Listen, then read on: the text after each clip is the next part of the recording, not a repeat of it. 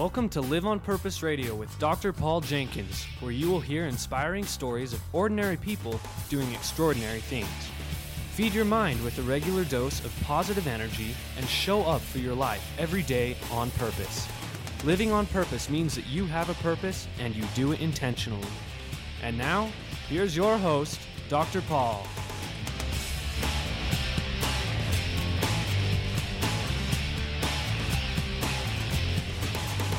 Hello, everybody. Welcome back to Live on Purpose Radio. This is Dr. Paul, the shrink who expands your life, with another episode of Live on Purpose Radio. I have a phenomenal guest with me today. This is Dr. Robert Farrell. Welcome, Rob. Good to be here. Dr. Robert Farrell, you are a periodontist. Most people would recognize the term dental surgeon. And today, folks at Live on Purpose Radio, we will be going over several surgical procedures that you can perform in the comfort of your own home. Actually, that's not too far from what we're going to talk about. Robert, I heard you speak recently, and not only are you a phenomenal dental surgeon, periodontist, you have some very strong feelings about some important principles. And you've learned a lot from some experiences you've had that we'll get into in just a minute. So you share those experiences in the form of speaking and presenting, and this is more of what you've been getting into lately. Yes. So the thing that caught my attention when I heard you speak is that you have done some humanitarian work in Africa. Is that right? Yeah, we've had opportunities to be in many places around the world, but yes. But that was one that I'd heard about. And you commented about some of the dental practices that were going on in those countries where you were serving and how different it is from what we experience here. Maybe that's enough of a lead-in. Robert, tell us about your experience there and what you learned.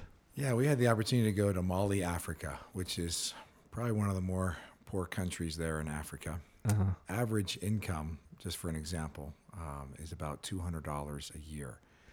Whoa, $200 a year. American dollars a year. So very poor country with very few resources. Mm-hmm. And in many third world countries, and especially maybe even worse in Africa, people have very limited access to dental medical care. So our intent was we got a team of about 27 people together, went over to Mali to essentially just remove teeth. People die of infection, and so that is a common problem and can be very significant. So we travel halfway across the world and find ourselves in Africa and excited. We had thousands of supplies and access to help a lot of people. Mm-hmm. We show up in this first village that we were anticipating to be there for a few days, and we're excited about the opportunity. And our first day there, we got the shop set up, and we were in a dirt floor room, no electricity. This is pretty primitive. This is very primitive. People are spitting in a bucket, and we've got headlamps on. There's just no modern day conveniences at all. Mm-hmm. Mm-hmm. And as we had everything set up, we opened the doors, and we're anticipating to serve hundreds of people in this village. And we're shocked to find just a handful of people that were waiting for us when we opened the doors up. So we were a little disappointed, and we worked through them pretty quickly. And an hour or two later, we didn't have much to do. And here we have spent time and money and taken this effort out of our practices to get there, and a little shocked that we didn't have the response we were hoping for. So we regrouped and kind of figured out what we needed to do. And we decided, should we go to another village? Should we stay here? This was the largest of all the villages we were going to see, so we were anticipating spending the most time there. And we decided to wait and show up the next morning, and if no one was there, we would move on to the next village.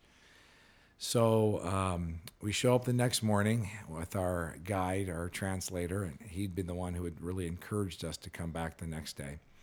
And we pull into this compound, and the doors open up, and I'll bet there are probably 300 people waiting for us. And our guide got real emotional, and he said, I didn't want to say anything, but I knew this was going to happen. He said, what occurs in Africa is, since you can't get access to dentistry, the only option people really have, because to go see a dentist in Mali to have a tooth removed, infection controlled, costs about $80. Well, if you're making $200 a year, you're not going to have that. You're not going to be able to Right. afford that. So what most people have to do if they're in desperate situations is they have to go to what they call a bush doctor. And a bush doctor is somebody who would go from village to village. They have no formal training at all. And they would come in and have you lay on a table or lay down on the floor. They'd have someone lay on your feet and hold your arms down. He'd put a couple of sticks or so to prop your mouth open, and with no anesthetic, with no compassion, with no, modern day conveniences whatsoever, he would carry around with him a couple of old dirty pliers that you probably would see in your garage at home. That's essentially what he had to work with. And they would literally rip that tooth out of your mouth.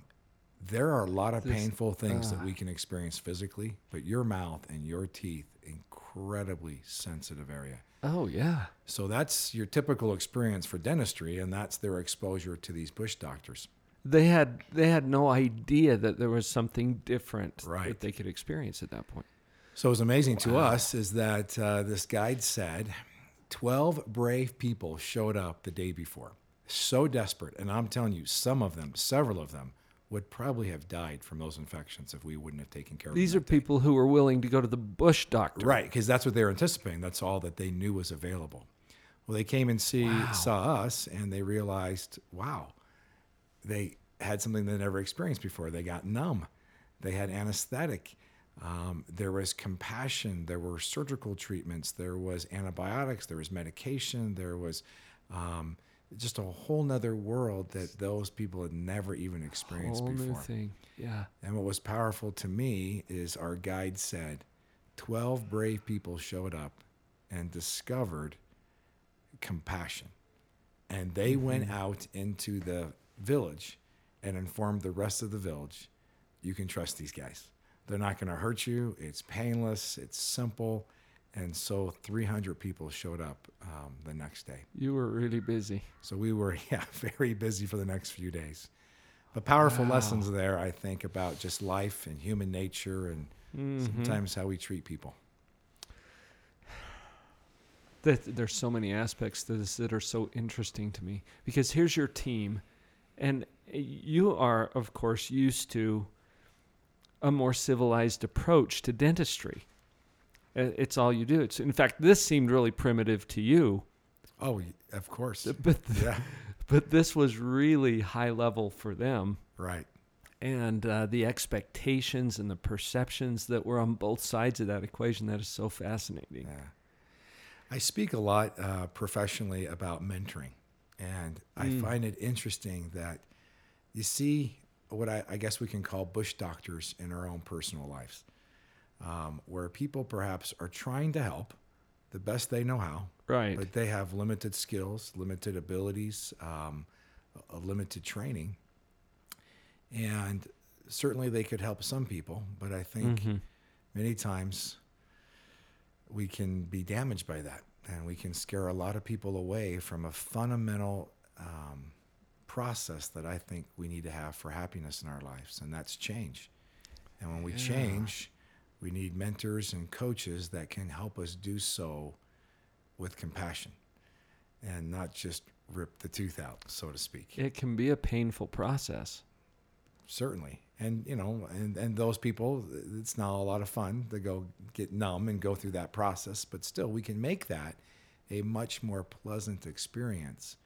And a lot of people I have found in my interaction and interviewing people, very few people have experienced a mentor that can correct with love and compassion. So I think it shuts people down for growth and development. They don't go seek out the help they need because they're afraid it's going to be on the table with rusty pliers, right? Right. So, so to speak.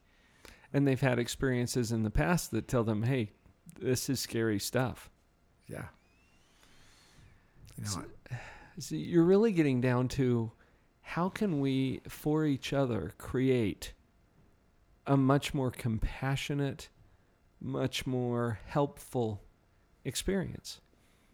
Absolutely, because I find I get the chance to work with the young adults, and I have probably interviewed over 7,000 young adults in the last several years. And I find that age group, especially this millennial generation, is really hungry and thirsty for growth and development. And they're not finding it in ways that is inspiring. And I find it's shutting them down instead of expanding their opportunities and possibilities. And I'm sensitive to that. I grew up with a severe speech impediment.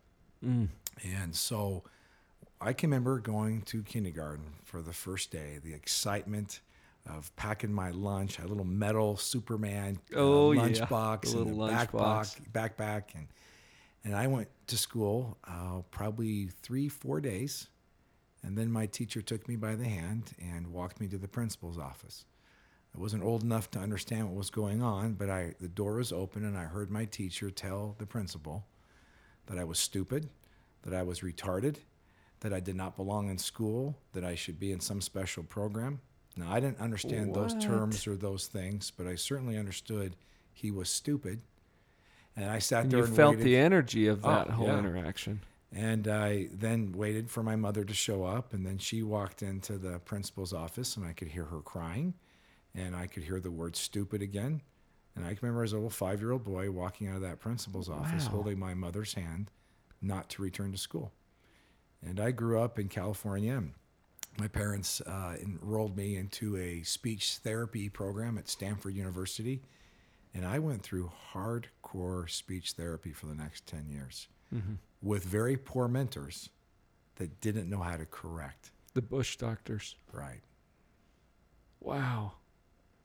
It occurred to me as you were sharing that story, Robert, that there are opportunities for each one of us to show up as a Bush doctor or as a mentor.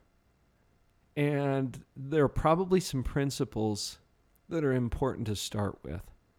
I think you've already introduced them. Compassion, for example. When we see that something is out of place, what do? Jump on it with a rusty old pair of pliers? Or can we approach that with a much more soft, compassionate approach? And think about how we do that in the workplace. Think about how we do that in our own families. And a lot of times it's just what we know. We don't know anything different than that. And so to me, that's the real damage, is really trying to open people up to how do you discover the love of correction? How do we help people embrace correction? Because that's really what we're talking about. We're really talking about helping people change. And most of the time, people don't like correction.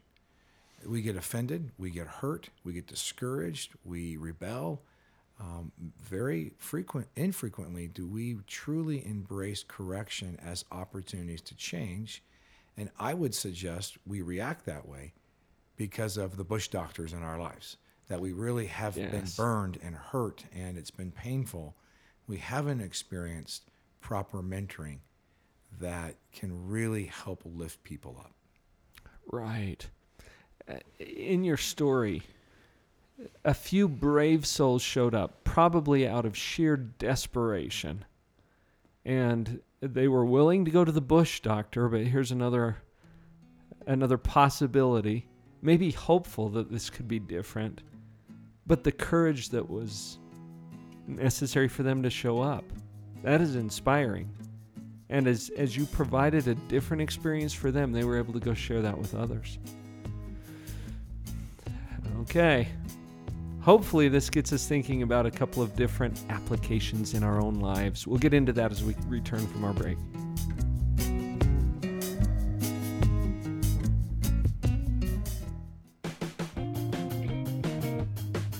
You've heard the question 100 times. Is the glass half empty or half full? If we are in negativity mode, we see the glass as half empty. Anyone can see it's half empty. When we are feeling negative, we focus on what is missing and lament the lack of water in the glass. When we are feeling more positive, we see the glass as half full. Of course it is half full. Anyone can see that. We focus on what we desire and celebrate the presence of water. Then there are those who see it as completely full all the time. These seemingly crazy people are not just positive. They are pathologically positive. Pathological positivity is an empowering mental supernormality that lifts us above the normal perception of reality. It is a higher level of thinking. We see the glass and our lives as completely full, even in the toughest situations. If you've enjoyed Live on Purpose Radio, then you will love Dr. Paul Jenkins' book on pathological positivity. Available now to order, visit pathologicalpositivity.com to get your copy today. That's pathologicalpositivity.com.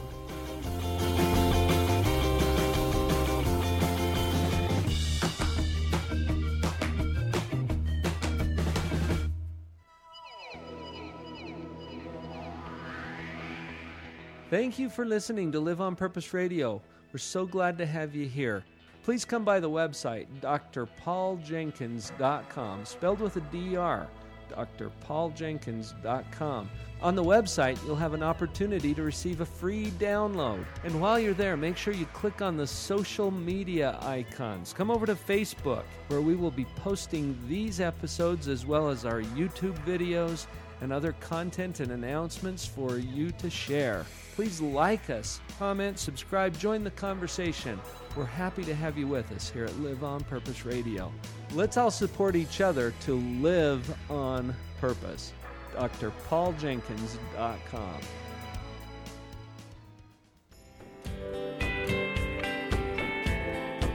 The bad news is time flies. The good news is you're the pilot. Michael Altshuler.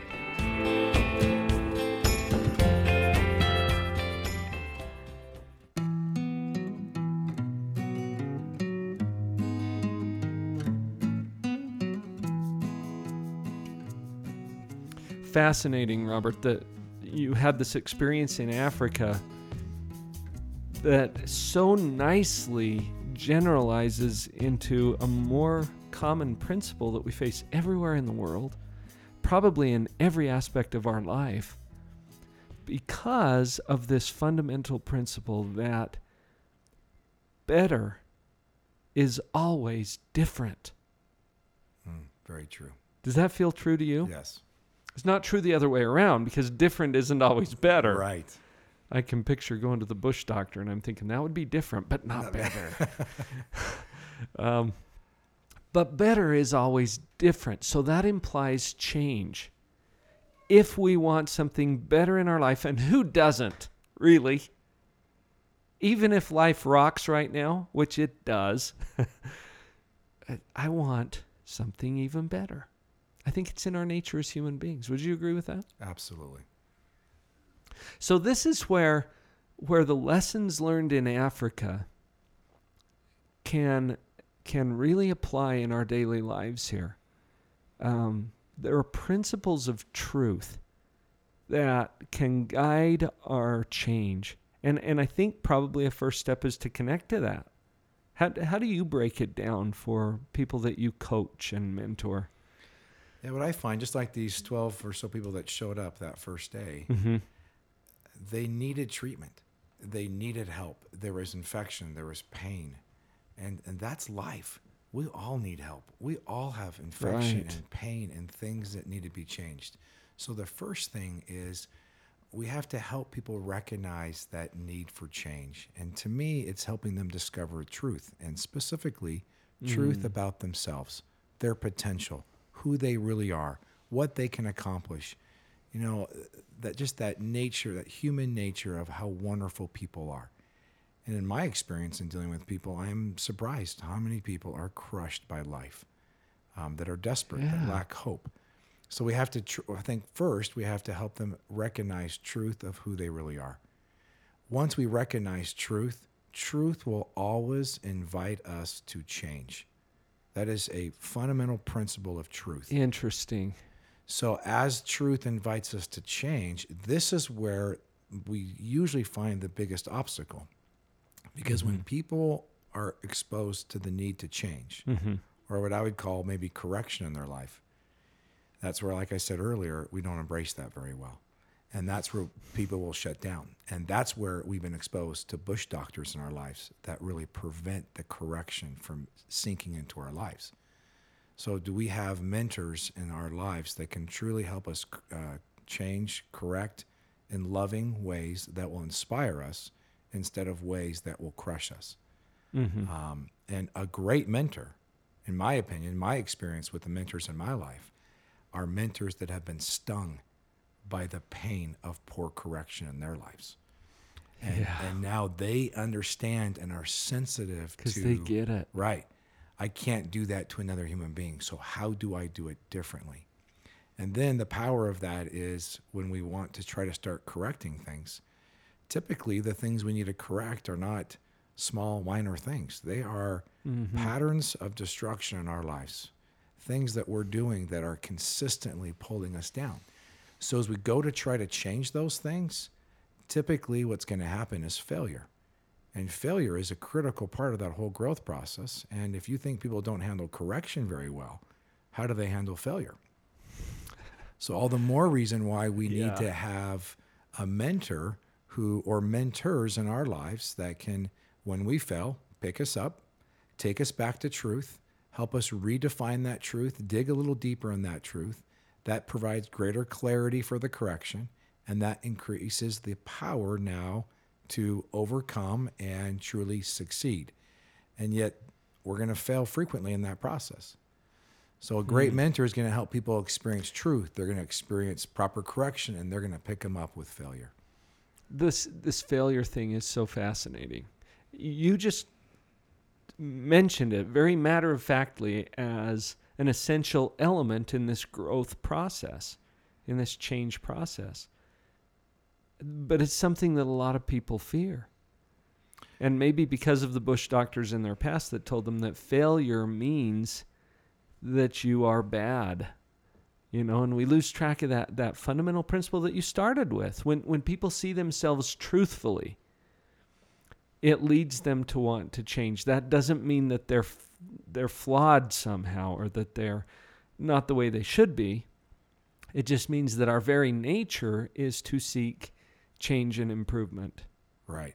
I wish I could quote who said this. It's not my thought, but someone said, fertilizer or failure is the fertilizer for growth. And I really profoundly believe that. It's part of the process. It's part of the process of growth. And too often people use that as the definition of growth. Oh, so I can't do that because I failed. But it's a critical part in the growth process. And that's where a great mentor helps people recognize that.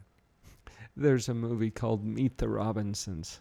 Have you seen that one? I've seen that, yeah. An animated movie. And it's based basically on the process that Walt Disney and his company went through. Keep moving forward was one of their mantras.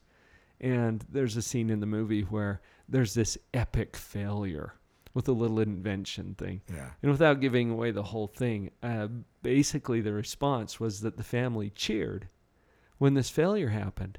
And the comment that was made was, failures are awesome. You can learn a lot from your failures. Successes, not so much. Right. And that has been true in my life too. As I listen to you talk about this, Robert, I'm thinking about painful experiences that I've had where I have failed and the rich learning experience that I had as a result of that. It's amazing. And the power of that is if you could find mentors in your life that won't give up on you, that won't quit, and they'll just keep helping you pick you back up off the ground, that's where incredible experiences can happen in people's lives. Yeah.